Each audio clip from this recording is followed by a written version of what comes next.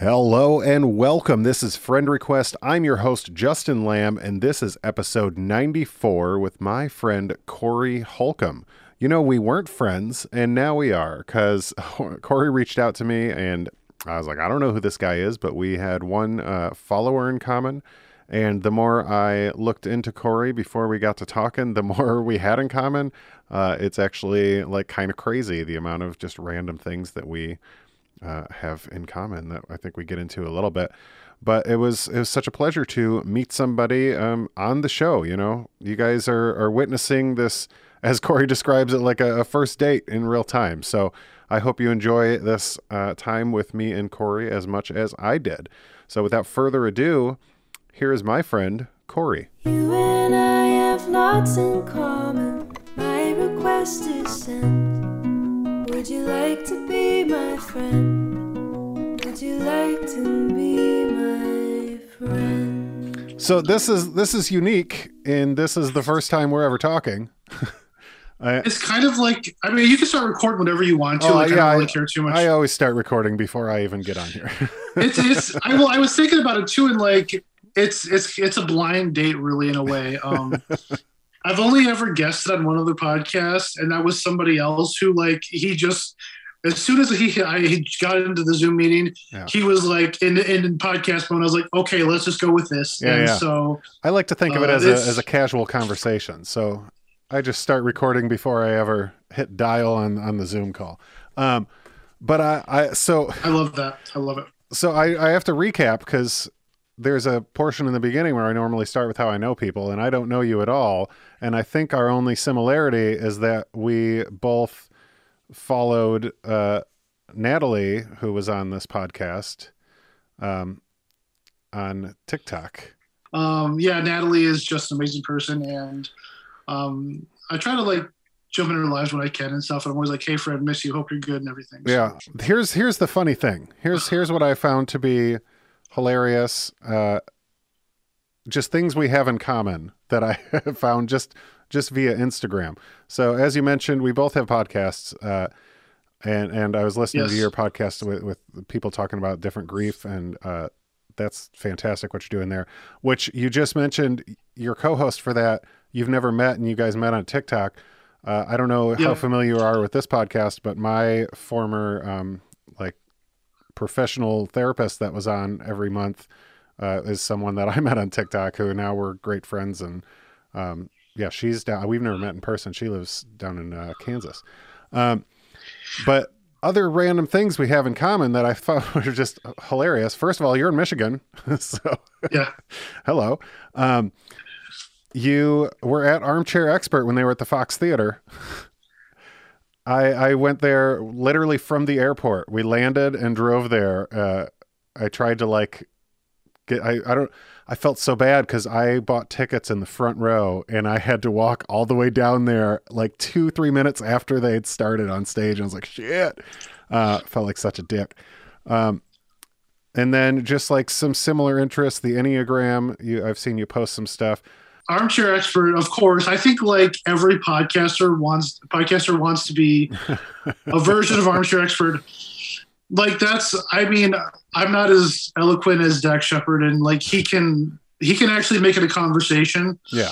But I try to carry the conversational aspect, less interviewee, to my podcast as well. But that show was so good. Like my son's birthday was that day actually, and he was turning 2, and we were going to go to Chicago for a trip, and I was like, what if we go to Detroit, because we can go to the zoo and we can stay in Canada and do the stuff there, and then I can go see Armchair at night. So my wife stayed at the Airbnb with him, and I like drove like back and forth across the state border to go see that show, and that was a really special night for me. Like that was just so And I'll tell you, I won't reveal it on the show because I know they cut it out for a reason, but that means you got to hear the Dane Cook story, which is so fucking good. I love that. That was, I went back when the podcast dropped. I was like, please tell me they left it in. Yeah. And like Monica cut it out. Monica was smart. He talks so much shit. It was really funny.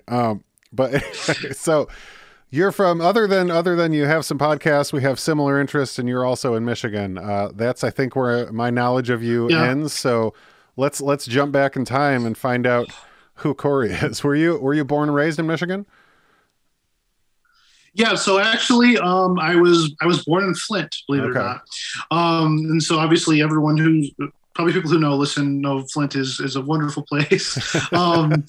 I think for like years it was Flint, Detroit, and St. Louis were always like in contention for the most dangerous city in the U.S. at any given point. So I grew up there. Actually, my mom and my biological father never married, but I was born there. I lived there until I was 3. My mom met my stepdad, and he moved us over to Big Rapids, if you know where Big Rapids is. So Ferris State University.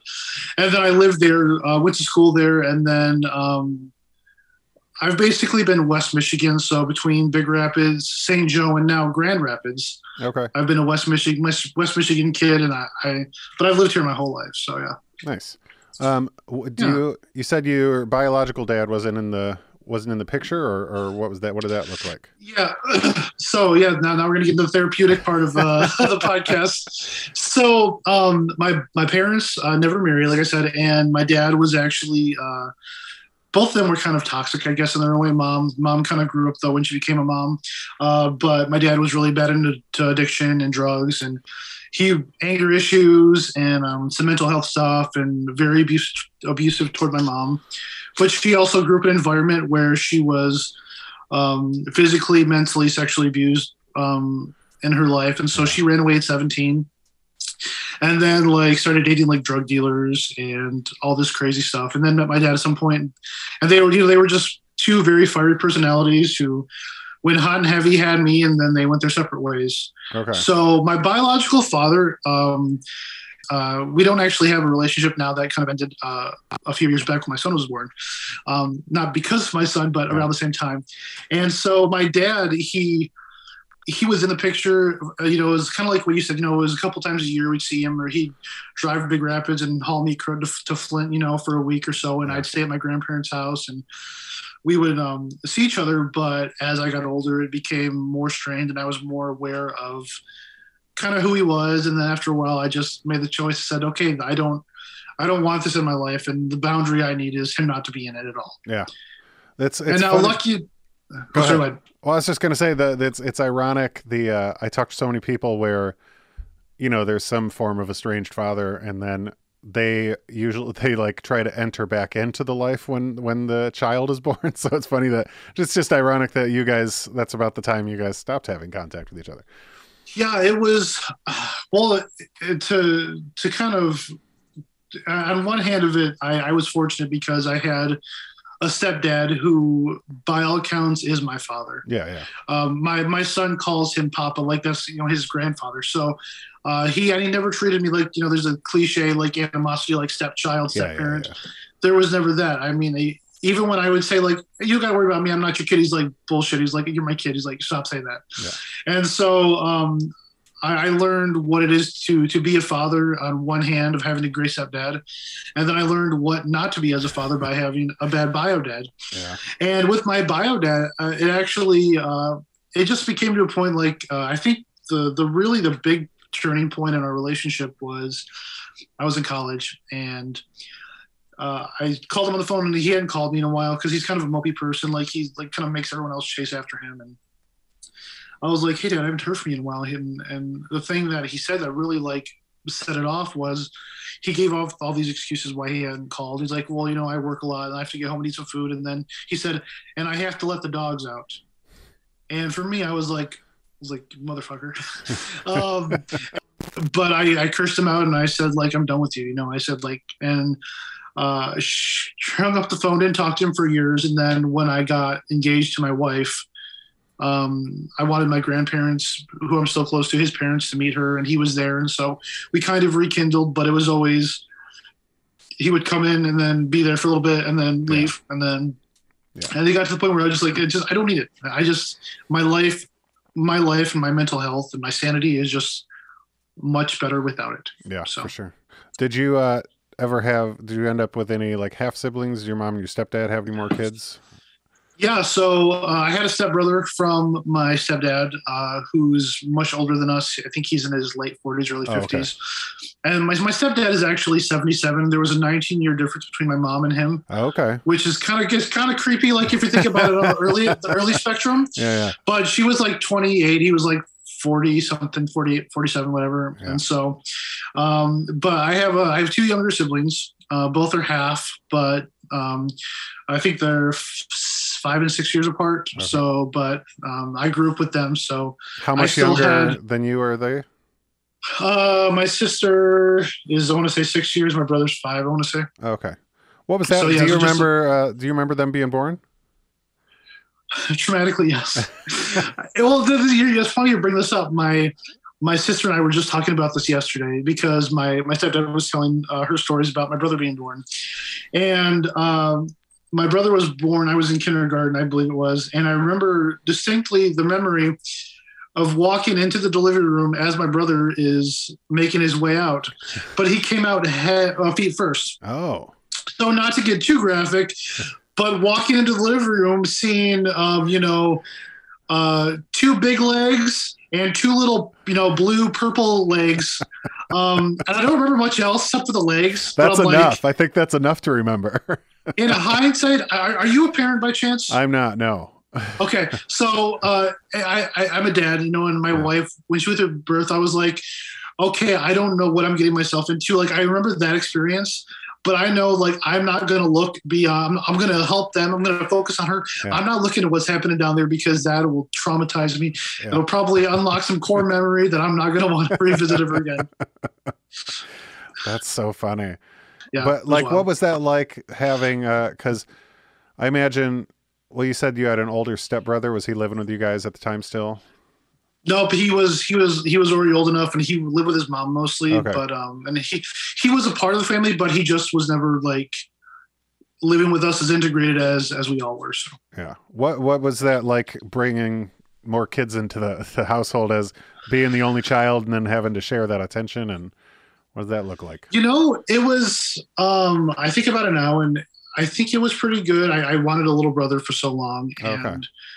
I got to finally have one. That was really special. And I think when you're an only kid for so long, you really want to have, someone to play with and whatnot. And I think it also kind of forces you to grow up a little faster because you realize there are other people in the room. There's other kids that you have to either, kind of be careful, be safer around, or help out with. And granted, my mom was a stay-at-home mom, so she never put that on me by any means. But it was a fun experience. Definitely fire and ice. And we always joke around about how at any one point there was two of us against one of them, so it might've been my brother and I versus my sister, or them versus me. Yeah. And so it was always this constant, and not to get too heavy, but my mom did have a lot of her trauma from when she was younger that she never resolved. And so as a parent, that kind of came out in her parenting style. And we used to joke that my sister and I, we could figure out ways to blame my brother, and he would get disciplined for what we were doing. And it's a joke now, but it's still sad because he would, and he was also the closest child to her. He was a bit more quieter and a bit more of a mama's boy than I was, even though I was still a mama's boy. But yeah, I used to try to get my brother in trouble as much as possible. Like, if I found out he was doing something bad, it brought me so much joy to know that I was going to be able to get him in trouble later. That was the toxicity of being a child in competition of some sorts with my brother. What's the age gap there between you two? 3.5 years. Yeah, so you're probably right, because for me it was 5 years. So no matter what I did, it was always, know better. Yeah. And I was like, oh, God, I do know better. Well, he's older, so he was supposed to know better, and he was the one fucking up. There you go. So so the younger siblings, you guys get the benefit of having, because with parents, it's always the first was held to a certain standard. Yeah. The second one gets a little more free reign, and the baby is whatever, do whatever you want. Yeah. So there's kind of this gradual, step. So looking back, because you mentioned your mom had her own trauma as a child, and I don't want you to assume her own story, but no. Just based on what you told me, it sounds like she kind of sought out some of that same trauma in your bio dad, and then How did that show up and affect your childhood growing up? Well, yeah. So this is the therapist couch session of the pod. So this is just one. This is like free therapy today for me. So yeah, you're welcome. I'm not gonna go pay my guy on Thursday now. No, I'm joking. Oh yeah, mine's Thursday too. Good. we're two peas in a pod. I love it. Yeah. So it was really interesting because my mom. So she found Jesus when I was 3. So then she did like a total 180 and became like a really hyper focused Christian, which is fine. Like I don't blame her for that. Like my faith is an extension of that, even though it's a little different now. She had religion now as this focus point, but she never really resolved her trauma. She thought she could pray it away if she read her Bible more. That'd be okay. Now, I'm lucky to be the generation I am now because I'm more aware of mental health and everything. But yeah, her parenting style, I loved her, and she has passed away. And we'll talk about that probably at some point too. But she was a fun mom. But when she was triggered or she got angry, it was always about disciplining us based on how it affected her as a person, not as how it was going to help us as kids. Yeah. So, she was very physical, a lot of swear words. All my siblings and I'm sure we will all still carry a lot of anxiety with that for the rest of our lives. And we're all like, 2 of us are kind of regularly going to therapy, which helps. But yeah, it definitely affected me in a lot of ways. And then now it's even affecting me now as a parent myself, because the way I respond to my son, who is me 2.0, he's like the upgraded version with more sarcasm and more feistiness. I have to actually work very hard to like not react the way she does. So if her reaction was to backhand me or to hit me or to push me up against the wall, my son's 4.5. Like I think about how traumatic that was for me. And so I actively, and some days I've never really like hit my kid hard. I spanked him once and I felt terrible about it. Yeah. But I'm very intentional about knowing my trigger points and walking away and saying, okay, like tell my wife, like, you got this. I got to walk away because I'm getting escalated. And I think I used to feel bad, like I was being like a distant dad for doing that. But I think that's like learning restraint and learning how to give my kid the room and let him sleep. Tell me why you're mad. Like, yeah, you can scream in my face. It's fine. Yeah. But I don't want you hitting me. I don't want you punching your mom or throwing stuff. I said, go punch a pillow, or go in your room for a cool down. So that's really the biggest point in which I realized like how bad that was. Yeah. And so and I'm still working through, there's still a lot. And because my mom's been passed for so long, she died when I was 17. Okay. It's hard because I don't get to confront her or to tell her, this is how you messed me up. Yeah. And I have to live with what she did and heal through it, but I can never say like, you probably should have done this for yourself too. Yeah. So. And I'll tell you what, this is it's a difficult thing. So like, I have my own shit with my mom and she's alive. And the problem there is like, you can't, the thing I'm learning, I don't say this as someone that's accomplished this. I just know that this is what I need to eventually get to is forgiving someone without getting an apology. Because like I've accepted I'm never getting the apology that I'm seeking. So then it just comes up to me to like, I need to just let it go and forgive her. And it's great that you're doing like therapy and stuff. Cause I think what I also am learning, like, through school and therapy and everything else is, as a parent, you have to be the best version of yourself, like aside from your kids, because you're going to be a better parent if you're like taking care of your own shit. And I think that's where I think my mom, like if she could have taken care of herself more, it would have reflected better on our own childhood. But yeah, that's I totally agree. Yeah. I totally agree with that. Yeah. I mean, it is a forgiveness thing. I think it's like, if I could have her back in my life right now, if she appeared out of thin air, I would hug her, I would cry, I would tell her all the things she missed, and I would go introduce her to my son upstairs. Yeah. And I would not be thinking about the hard stuff, but I think it's when you realize like how messed up you are and how many things you deal with, and even, you know, communicating with your spouse, how do you handle conflict? You know, it's you're like, man, I wish I would have had a better version of that. And you kind of have to grieve the potential of who you might have been. Oh yeah.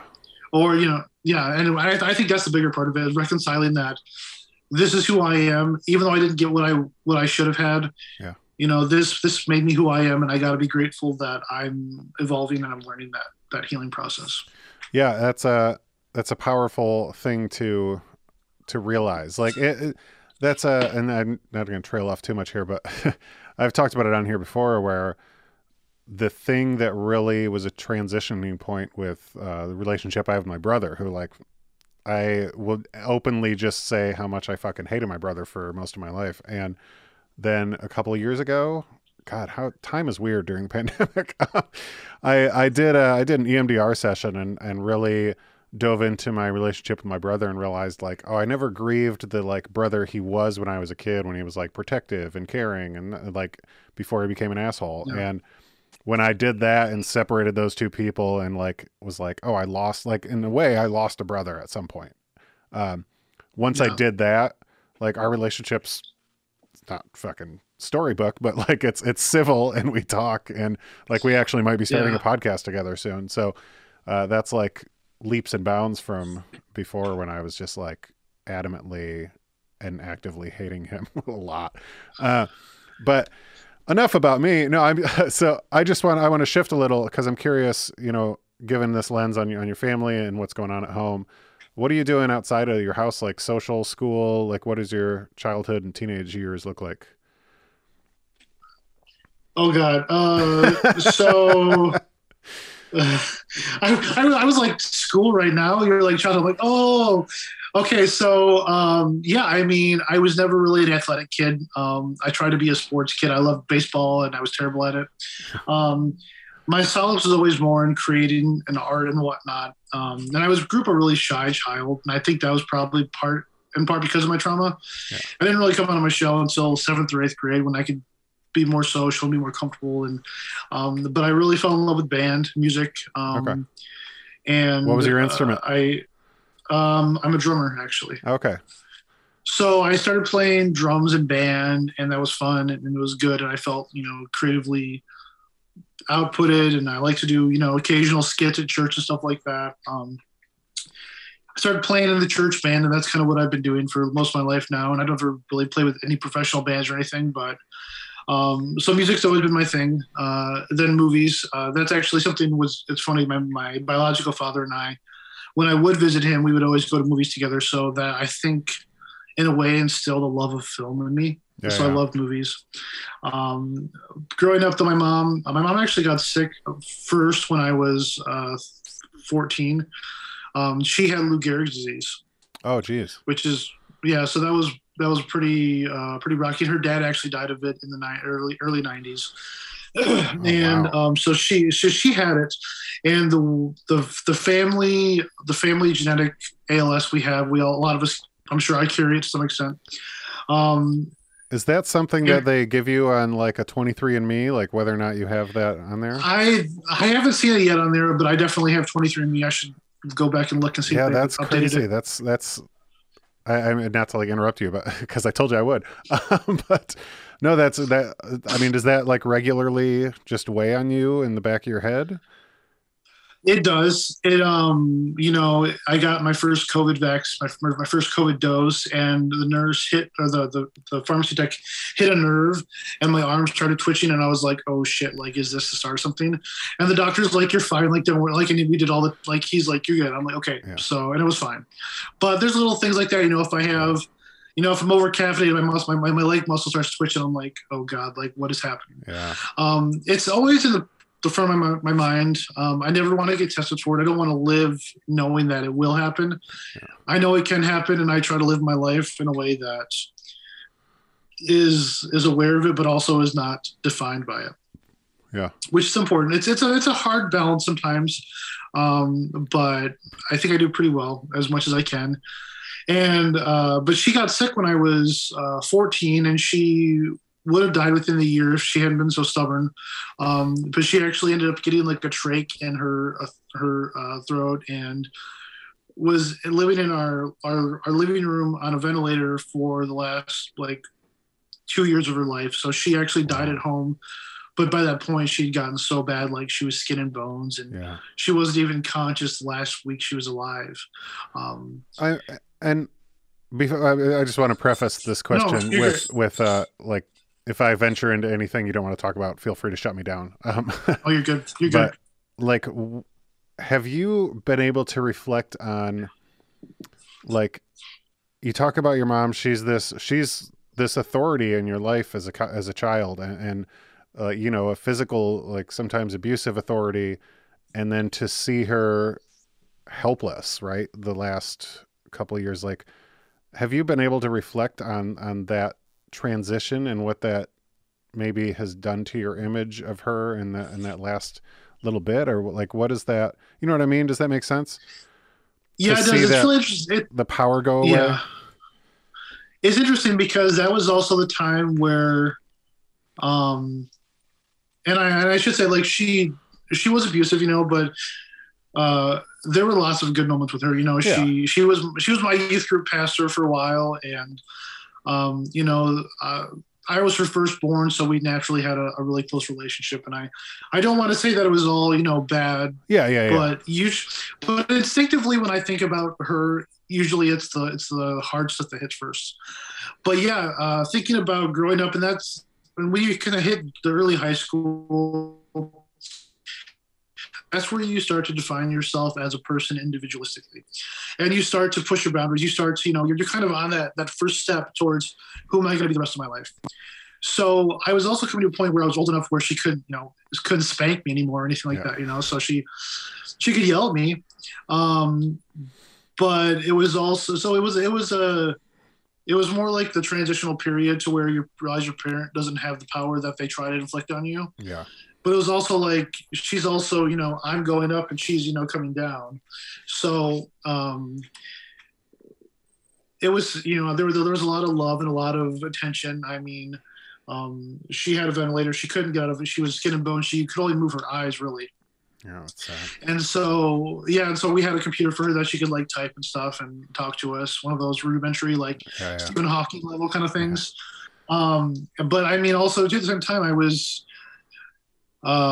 staying up. I would go to the hospital. If she was at the hospital, I'd stay at the hospital and sleep in her room, you know, and stay up with her all night. Or if we couldn't get someone to caretake for her over the night, I'd stay up and miss school the next day to like make sure her head didn't fall forward and she could, you know, her collapse her ventilator, or making sure that, you know, that I was suctioning out her phlegm or giving her food, your feeding tube. So a lot of these things that, you know, I was forced to grow up a lot faster, I think, than I wanted to. Where's your stepdad during all this? My stepdad was working all the time to help support us. And he was there. He's a very type A person. And I know that, you know, for him, he had no control over something when he needs to be in control of everything in a good way. Like he's very So, I mean, you know, the room she lived in until she passed away was actually our garage. He spent a bunch of money to work and remodel the room to be fitted with like medical equipment and everything. So he was working hard and he was still there. I mean, he worked until, you know, he'd leave at 7 a.m. and get back at like 5:30 at night. Yeah. So he was attentive and he was helpful as much as he could be as a parent. You know, we definitely had, you know, a family come and help watch us or take us to school or practice, whatever we had to do. But I never felt like he was distant, and I always knew that he loved my mom. Like every day, like he would come home from work, he would change, he would eat food, and then he would like sit in a chair next to her and just hold her hand like the entire night till bedtime and give her a kiss on the forehead and go to bed, you know? So 14 to 17, pretty important developmental years. Like what are the ripple effects that are happening outside of that because of this? Because, you know, your responsibilities are a little different than other, you know, 16, 17-year-olds. And as far as school and your music and friends, like what does that look like on the flip side? So for me, I really leaned heavily into going to church and being part of church. And that was because my faith was by extension her faith. And then as I got older and kind of, I didn't have to go to church because she wasn't there. But I started to kind of define my faith and what I believe in on my own terms. And in terms of what I believe God is and what I believe he, the way she responded to things versus how I do. That was really important. She wouldn't let me date when I was younger. So definitely had a few girlfriends in there. That was like, yeah, I'm going to stick it to you that way. But I have girlfriends now that I can, you can't kick my ass for this one. So I'm going to, date these girls. But still like a really big naivety towards girls and having relationships. Never had a relationship that lasted beyond like 3 months in high school. Yeah. But, I wanted to wait till I was 18 to get my driver's license. And my dad's like, I need you to start taking driver's ed at like 16 or 17 because you got to drive yourself around. It's just getting harder. I'm like, sure. So there's that. I had a core group of friends from church that also were in school and stuff and whatnot. So I think that really helped solidify me as well. My best friend in high school, his name is Micah, and he was a homeschool kid, and we bonded a lot. And then he came to my school, and we were like best friends all through high school. Nice. And that was really great. So, yeah, so I was able to still exist and enjoy things. My dad was very, and I say my dad, my stepdad, of course, but he recognized that I still need to have things. So he wouldn't, it wasn't a big deal if I went out to a movie or went out with friends. Like it was never, and he was also kind of a wild child in his day. And like I said, he's 77 this year. And when my mom, even after she passed, there's only 2 rules in the house were no parties and no sex in his bed. And that was, everything else was like, do what you want. And not that he didn't care, but he was like, go do your thing, go enjoy life. So, I mean, I still got to have a good experience. I just had one that was marred with, meeting my mom was a little more complicated. It was like, can you come over to the house and meet her, or, mom, I have to help mom, we have to help mom and the nurses change her bedpan, or I have to feed mom. I can't hang out tonight. I have to watch mom and stuff like that. So it definitely, forced some accommodations, but it wasn't a complete end of innocence. So it sounds like your mom, like eventually passing, was kind of a long time coming. Was there a sense of relief there in a way, like that kind of combined with grief? And I don't mean to say that in any disrespectful way, but not at all. So she was her last month. We actually thought she would die before Christmas. And we were like, okay, this is probably going to happen. We said, Corey, like my dad's like, Corey, don't, I don't want you to go see your family in Flint. I want you to stay here if you can, because mom's probably not going to make it through Christmas. Yeah. I said, sure, no problem. Mom actually passed away on December 31st, 2004, so New Year's Eve. So kind of like this weird, metaphorical, new year, new life sort of thing. And yeah, her passing was a bit of a relief because it was hard for her to see her like that for so long. And she had been in our lives, but she was this little distant fragment of our lives for so long because our lives were still going on. She was stuck in that room, fighting for her life every day. And so it was a bit more comforting. We were all sad. And we all kind of took different approaches to it. I don't know. I don't even know if they were all healthy, but my sister was like, don't talk about it. When she was younger, it's like, don't talk about it. I don't want to hear this. Yeah. I'll get cry. I'll get sad. My brother, he cried a lot. He would go, and he would sleep in my dad's bed sometimes too, just because he missed mom so much, stuff like that. Yeah. And me, I pushed myself into everything else in my life. I was getting ready for college. And so I was hyper-focused. And during her funeral, it was interesting because I was so concerned about being the rock for everyone else in my life. My friends who were mourning her, I was hugging them. I was hugging family. I was like, how are you guys? Are you okay? And I realized in hindsight that wasn't really a grieving process. It was me just kind of not necessarily being avoidant or being aware of being avoidant, but you put your energy into everyone else. I mean, you've been a caretaker at that point for a few years. So I imagine that it was more comfortable. My Enneagram is number 2, so I'm a helper, So that's there you go. And then about a year after that, when she'd been gone for almost a year, and I was a freshman in college, and I was playing at the church for a funeral for someone who passed away, and I looked over at the casket, and the person was old and cancerous and tumors all over the body, and I was just triggered, and I was like, oh shoot. So I got done with that service, and I called my professor. I'm like, hey, I'm not gonna be in class today. I just played a funeral. I need, some time. And then I went to her grave, and I cried for like 2 hours. Yeah. And I just like let it all out, and I was like, holy shit! Like this was locked up in there for a while, you know. Yeah, holding on to it. And it's funny now being on a podcast that talks about grief so intensely. The grief comes and goes. There are days where I miss her like crazy, and there are days where I'm totally fine. This year, this New Year's Eve was officially half my life without her. Wow. Which is a really scary thing to think about, because for so long it was always like there's someone on TikTok said, I have to remember you longer than I've known you now. Yeah. And that's a really, hard thing to process, but and I accept that if I feel the need to cry, I will cry about it. I'm still like, I have to like push myself to cry a little bit sometimes still, but I can relate to that. I'm not opposed to crying or showing my emotions. Yeah. Especially being a father now, like letting my son know, hey, like, you can cry. It's okay. I'm not going to say, suck it up, be tough. I'm not going to be toxic about it, but it was really hard, and it affected so much of my life, and of course that's true with any death of that significance. But it affected my relationship, my abilities to be, and I didn't even start going to therapy until a couple of years ago. Yeah. This is my third therapist right now. I've been seeing him for almost a year, and he's like the one I truly connect with now. So nice. Shout out to Joe. Nice work, Joe.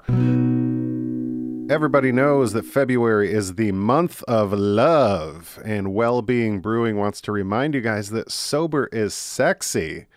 Isn't it great when you aren't drunk and you can still have sex?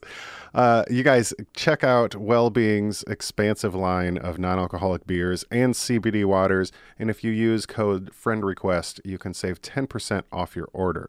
They're an awesome little company out of St. Louis, and they will deliver just about anywhere in the U.S. So check them out, wellbeingbrewing.com. Use the code FRIENDREQUEST and save 10% on your order. Okay, back to the show. Well, so what? Let's transition then. Where do you go to college? I went to Ferris. Okay. Oh yeah, I think you mentioned. So that and actually, yeah. So this is so I kind of touched on my love of music. And so when I went to going into college, I originally wanted to be a filmmaker, and I wanted to be like the next George Lucas because I love Star Wars. Mm-hmm. And I wanted to like write, these great movies. And then I started playing music, and I was like, okay, I want to do music now. And Ferris had a music business program, and I could like, my dad was like, I need you to be in business too, because we're not going to give you a useless degree or whatever. And I was like, okay, Dad, that's fine. And I got to stay home anyways, because I didn't know how long Mom was going to be around, and I applied before she passed. And I went into college thinking, okay, I want to work for like a record label. I want to be, like this cool A&R guy who goes to clubs, sits in the back and finds the next big band, that'll be great. And then like the record label model kind of started changing at that point. Yeah, sure did. I was like, okay, well, I want to open up my own venue. I love going to live shows. Let's open up a club where I can do shows every night. This will be sick. And then I saw my first opera. And so I was like, oh my God, like this is what I need to do for the rest of my life. Oh like, man. Nonprofit arts, like freaking opera out of nowhere. That is a transition. So the rest of my life was like, how can I get myself into nonprofit arts? And so I was intentional about working in internships with nonprofit arts places. My goal was to move to Seattle, and I was offered an internship in Seattle, like for a full season with their opera company. And I actually couldn't afford to live out there, so I had to decline it like really last minute. That was really heartbreaking.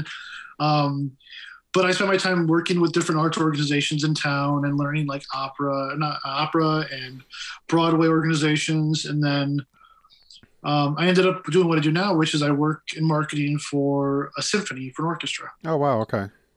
So music has always been part of my life, and now Yeah. I get to like do it as a living. And people always ask, like, "What do you?" I say, "I work for an orchestra." Oh, what do you play? Nope, don't play. Nope, just admin side of things. So, Yeah, but yeah, I went to Ferris, and I know you just asked me where I went to college, and I gave Well, you. Well, like, you the next 5 answered years. a lot of my other questions, but I am curious. So you went to Ferris. So did you stay living at home during did. college? So much cheaper, and Yeah, well, yeah, no one for wants sure. no one wants to live in a dorm life. Seems appealing in some levels, but it's like small. You might get to live with someone you can't stand. You know, you have to eat on campus, and you're kind of confined like to this little space and everything. And So when but do yeah, you? I know it was. Sorry, go ahead. Sorry, No, I was like, yeah, no, I it's interrupted just great you. living at home. It's okay, it happens. It's great living at home though. I love it. Yeah. When do you finally move out of that house? So what happened? I'm trying to remember. It's been so long.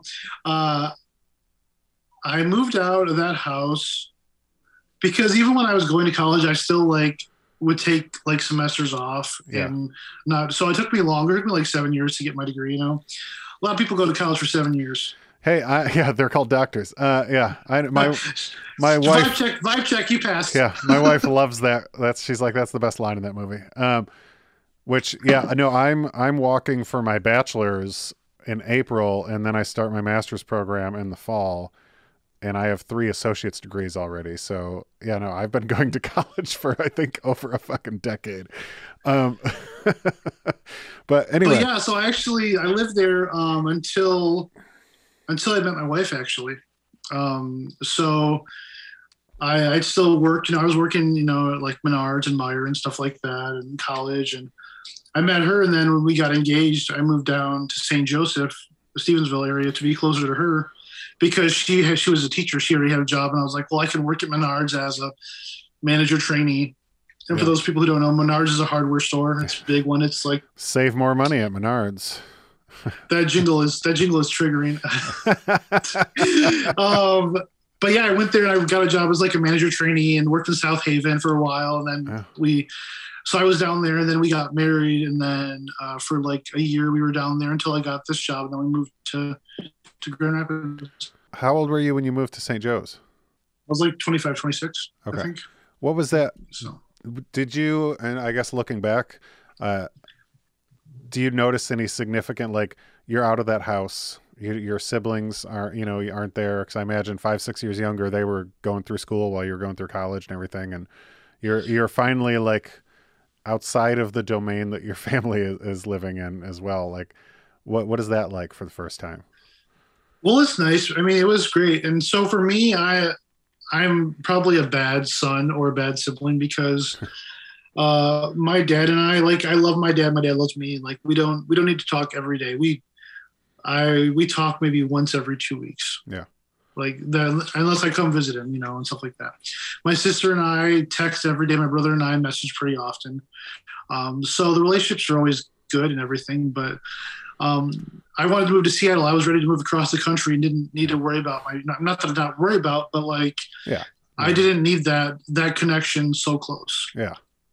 So it was good, you know, but it was nice because I hadn't dated anybody in 5 years, and it was nice to have somebody I was, you know, I was committed to, you know. So, but it was also nice to be part of a new city, and her family, who I love, you know, getting a different dynamic. Her family dynamic is vastly different than the one I grew up in. Her family are just the nicest, most genuine people I've ever met in my entire life. Like they're it's almost like they're suspiciously nice. I believe they're sincerely nice if they're listening. But they're also so nice you're like, okay, something's got to be up. No, they're just that nice. And she grew up in a family, you know, where the dynamic was so much nicer, so much more calm. And so it created this great contrast of, you know, craziness versus calm, which makes our marriage very fun to navigate. Oh yeah. So. Yeah, dude, because my family was, my parents divorced when I was 4. My brother and me never got along. And then my wife, her parents are still together, she has two siblings and they talk like all the time, and they had family dinners every night. And I was like, what is this magical world you're talking about? Like, it's vastly in contrast, and it's really funny how it plays out that way. It's so crazy because like my wife's grandparents, my wife's parents, I should say, they're both first generation North Americans. So my mother-in-law's from Canada, okay, but her family came over and she was born in Canada. My father-in-law, his parents came over from Germany, and he was the first one born in the country. And like, my wife's family dynamic is so much more different than mine because her family all lives within like a 5 to 10 minute drive of each other in St. Joseph. The church that her parents go to, their parent, like her paternal grandparents helped build the church, like literally built it. Wow. So they're very close to it. My wife is kind of the black sheep who gets to live far away, you know. And I think everyone, when they first heard we were moving, they're like, okay. And then my family, you know, my dad's telling stories about being in juvie or going out and going to 3 different weddings in a night and getting into fights in all of them, you know, and stuff like this. And so it's very, you know, contrasting, and it's very fun. Yeah. Now I want to talk to your parents or your wife's grandparents. Because I've been to St. Joe's a couple times, and it's just such a nice little town, and like to see it. I went there when I was like 18. I drove my car across the state like at 3 a.m, and I arrived there right as the sun was rising in the east, and I was like, there's a cool little beach town here, and then I didn't go there again for like, you know, almost 20 years. And I was like, oh dang, this is like, it's exploded. And so I wonder what people think of it that have been there like for so long. That's crazy. Yeah. It's a nice community. You know, it's tourist driven. So, you know, come wintertime, like no one's there, but come summertime, everyone from Chicago and every surrounding city is right there. And it was nice. I mean, it was very similar to my town, very small, you know, but I've always been a city boy. So being in Grand Rapids, I feel much more at home. Yeah, that's funny. That's so yeah, you moved down there. You guys get married, and then how old is your kid's 5 now? 4? My kid's 4.5. 4.5. So yeah, so we had him in 2017. He's 4.5. But yeah, we had I think 3 or 4 years. We were just a nice, still newly married couple, I guess you could say, and didn't have any responsibilities. Then the night before the election, before Trump is become president, we find out we're having a baby. We're like, well, oh man, like at least there's some good news, you know. Oh no, I can't even put myself in the headspace of. That night I was drinking a lot of scotch, and I punched a hole in my closet door. That was not a great evening. That's crazy. So how has that been, being that so now almost you're getting to the point where almost the majority of the time he's been alive has been during a pandemic?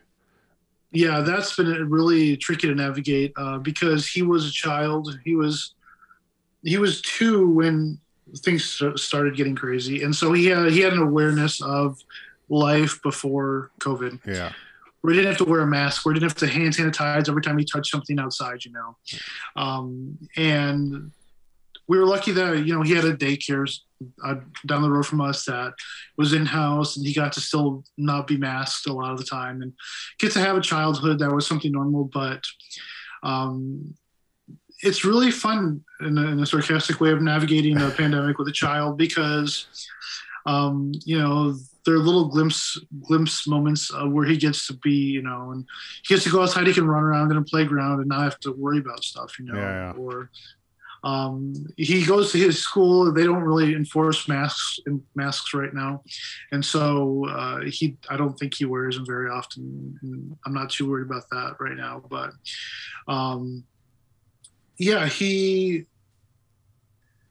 I think it was harder at first because he had memories of life without it. And I think now it's just who he is. There are kids who are born in the pandemic who will have, who will never know, a life without COVID existing, So. Yeah, my nephew was born in December 2020. And so Yeah, that's been difficult on like the whole family, especially in the beginning, because like you couldn't see her sister the whole time she was pregnant, and then the first 6 months the kid was born, we couldn't. They live in Pittsburgh, so we couldn't go there, and finally saw him and when it, like I think his 6-month birthday. Well, I think that's a process too, because you're trying to help this little person who's trying to grow up and trying to figure out who they are. Yeah. You're also trying to figure out, how do I mentally handle what's going on? How do I navigate, my life changes, working from home, being stuck in a house, not being able to do, take that trip we wanted to go to, to do this or that. Yeah. So it's interesting being a parent in a pandemic, especially at the beginning of it. So. Well, on that same note, just generally speaking, I mean, what was it like becoming a father? Best thing I'll ever do in my life, honestly. Yeah. I mean, and I know not everyone wants to be a parent, and that's fine. Like, do what makes your heart happy. And I'll never condemn somebody for not wanting kids by any means, because I miss that freedom some days. But I had a biological father who really, he was fun, but he wasn't a good dad. Yeah. I had a stepdad who was firm but loving, and so I was like, okay, and I was like, if I ever get married and I marry some, I find this girl who I love who has a kid, I could be what my stepdad was for that girl. I didn't have to deal with that, thank goodness, but I felt that I knew I could, and I always wanted to be a dad. I've always known I wanted to be a dad. And then the minute my son was born and I heard him crying, and I was trying to wipe my tears away of happiness so I could see him, I never knew at that point how badly I wanted to be a dad. Yeah. It was like okay, like my heart just, it was like the depth just went deeper and deeper and deeper, and so it's been an amazing experience. And of course it's challenging because you have a little person who has a personality that either mirrors yours very much so, and they know all your trigger points, because that's the joy of every parent, is having that. But it's been good. He's a great kid. He's very smart, very social. We finally started watching Star Wars movies this past year, and nice. He's loving that now, and he knows the Teenage Mutant Ninja Turtle theme song, so I got to be I got to be grateful for that. And so yeah, it's been good. It's been really fun. That's awesome. I want to, before we finish up, I do want to talk about, you have your podcast, Emotional Duct Tape, and tell me about that and how you got that started. So this was actually a pandemic love child. And during the pandemic, like I said, I joined TikTok, and one of the people I met on TikTok was another creator, and we became friends, and we started talking, on Instagram. And she also lost her mom prematurely. She was, I think, in her early 30s when her mom passed, and mine was, so we talked about like that process of what it was like. And I have another podcast as well, but I wanted to start a second one. And my wife was like, you should talk about what it was like losing your mom, and like, people who go through that kind of stuff. I was like, that's a great idea. Grief is something we all deal with. Universal. Yeah. And I was talking to this girl. I'm like, hey, would you want? I'm like, she's like, I love that idea. I want to be a guest. I'm like, hey, why don't you be the co-host? And her name is Jamie, and she's amazing. And so we started this podcast, and we said, well, let's not just talk about death. Like, hey, your mom died. How does it feel? And we said, well, grief manifests in so many ways. Yeah. It comes down to, you've had a really bad breakup or a divorce. You've had trauma. You've had addiction. You have chronic illnesses. Jamie has Lyme disease. Chronic Lyme. So she deals with that, and so we said, let's talk about all these things in our life that people go through, and we'll talk about, what their process was like. We want to humanize the grief experience and show everyone that it is a very common thing, and then talk about how we move on. Like, how do these people pick up and move on from what's going on in their lives? And we've done, I think, 43 episodes so far. Nice. And we launched it just over a year ago, December 30th, 2020. And a lot of people on TikTok who we've met as friends, some of my coworkers, some of my family, people who I just know in the world. And it's been really interesting just to validate not only my experiences, but like share that human experience with everyone else. Yeah. So it's been really great. And Was that launch date specific? Because that would have been 1 year before or 1 day before the anniversary of your mom's.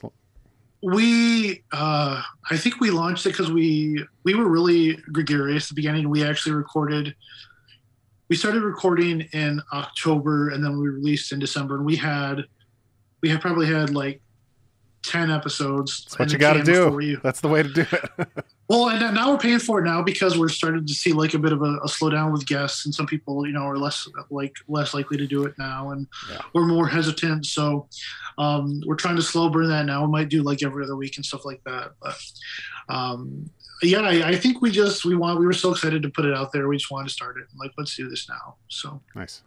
What's the other one that you do? Oh, it's called And the Award Goes To. It's really it's more of a pop culture movie podcast. My friend Audrey and I, she was actually my former intern who became a friend, and then she started working with me at the orchestra, the symphony. Nice. And she has since moved on, but we always used to love and to hang out in the break room and like just to have rapport back and forth and like make fun of each other and talk shit. And we were like, let's do a movie podcast. Yeah. And so we actually talk about the history of the Academy Awards, and every episode we like focus on a year in the Academy Award history. We'll talk about like what was going on, was there any significant thing in the world, or was there controversy? Because there's always controversy at the Academy Awards. And we would then talk about the movies and like, hey, does it still hold up? Should this person have won this Oscar for this performance? No, it probably should have been this person. And so we kind of just go back and forth. Yeah, it's really we love it. It's not as widely accepted as the mental health one is. Like people, it's a little more niche. Niche is good. Fun. Yeah, no, but that's great though, because that's anybody that's a fan of movies, and there's so many tropes about the awards, right? Like if you win this one, then you're never going to act again if you win this and stuff like that. So that's it's cool. It's so funny too to see like a lot of times we just throw shade. We're like, yeah, this was we call it the About Time Award. Like this person won because they haven't won anything else, and it was their seventh nomination. Like they're going to get it because of this reason. And we were texting the other day saying like, okay, watch this movie so far because the nomination just announced last week. And okay, it's like who's.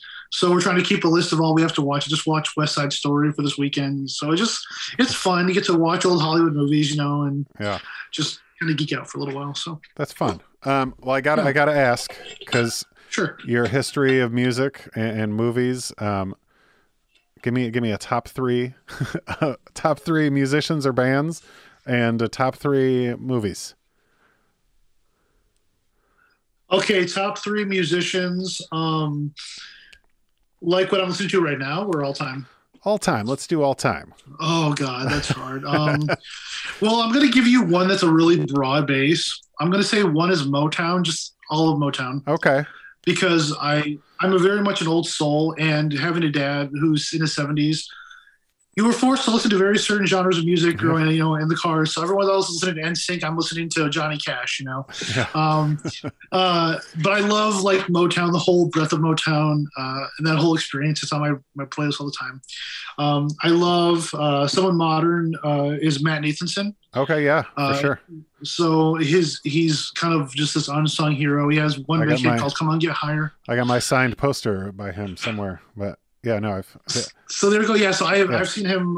He's my most seen artist of all time. Nice. I've actually was texting a friend before this podcast started saying, "Hey, let's go to Toronto. Let's go see him because he's not touring right now."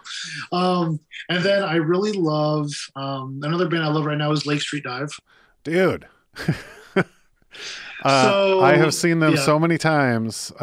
First time at the Magic Bag in Ferndale, and that my father-in-law found a YouTube video of them playing on a sidewalk in like DC, and he sent it to me, and then we found out they were touring. This was for the Bad Self Portraits album, and I have been obsessed with them ever since. It's amazing. It's so good. My first show was 2014. They play at Meyer Gardens in town like every year. They haven't played the past couple of years, so I'm hoping they'll come back this summer so I can see them. But yeah, they're my jam. Their tour dates are out right now. They're doing Michigan Theater in Ann Arbor. Yeah.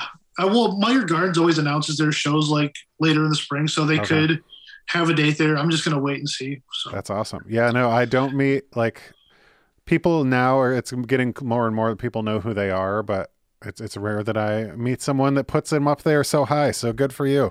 That's well, awesome. and I guess it's with Motown too. Like I just have a love of like the retro sound of music that's done today, but it has, like Bruno Mars's early stuff even is really good, or like Amy Winehouse, stuff like that. Rachel Price can sing anything to me any day of the week. Have you heard her side project with Bill Ray? Yeah, so good, so good. She's saw that show in Chicago. That was amazing. I would love to see them live. I haven't had that opportunity. Top 3 movies. Films, if you will. Movies. Sorry, I know I keep bunny rabbit. Dude, you're good. That's what it's all about. Well, it's always a question too, is there more pressure to be, a guest, a host on your show or a guest on someone else's? I don't know the answer to that yet, but my 3 movies, oh shoot, this is hard because you're talking to somebody who loves movies. That's I knew it would be a okay. So one. Off the top of my head, I'm going to say That Thing You Do. Oh, okay. I'm going to say The Way, Way Back, which is a movie with Sam Rockwell that came out in 2013. Yeah. And then my top movie that for years I could never say I had a favorite movie. I can never say it. But the movie I love the most, I think, is Chef by Jon Favreau. Okay. That was on my Netflix queue for a long time. I never actually got around to watching that. And like I said, I've never been able to say I loved a movie. I had a favorite, but I saw that movie in theaters, and I was like, this is my movie now. So it's one that I watch, probably my most watched movie of all time. Really well done. It was Jon Favreau who directed, of course, Elf and Iron Man. And we have him to thank for The Mandalorian. But this was this was between Iron Man's and everything else he was doing, and it's just this beautiful little indie movie. But I think those are my 3. Galaxy Quest might jump in there at some point. Nice. Yeah, those are great choices. I got to tell my wife you said That Thing You Do because she loves that movie. I think she made me watch that right when we started dating, and still will quote it. And I've only seen it 1 or 2 times, so I don't ever get the quotes. But it's entertaining. It's kind of a litmus test, but also too, I think we do that because you kind of suss up your partner by what they watch and how they watch it. And my brother is a Lord of the Rings enthusiast. Yeah. And he had a girlfriend who we introduced to the movies, and she was like, "These aren't very good." And we're like, "Okay, you're not part of the family." They didn't last long after that, so it was great. Yeah, I was almost ready to pull out after Two Towers, but I stuck with it for the trilogy. Still haven't seen The Hobbit, but such is life.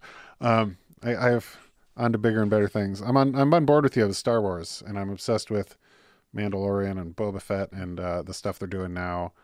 I didn't expect. Have you seen all of the Book of Boba Fett?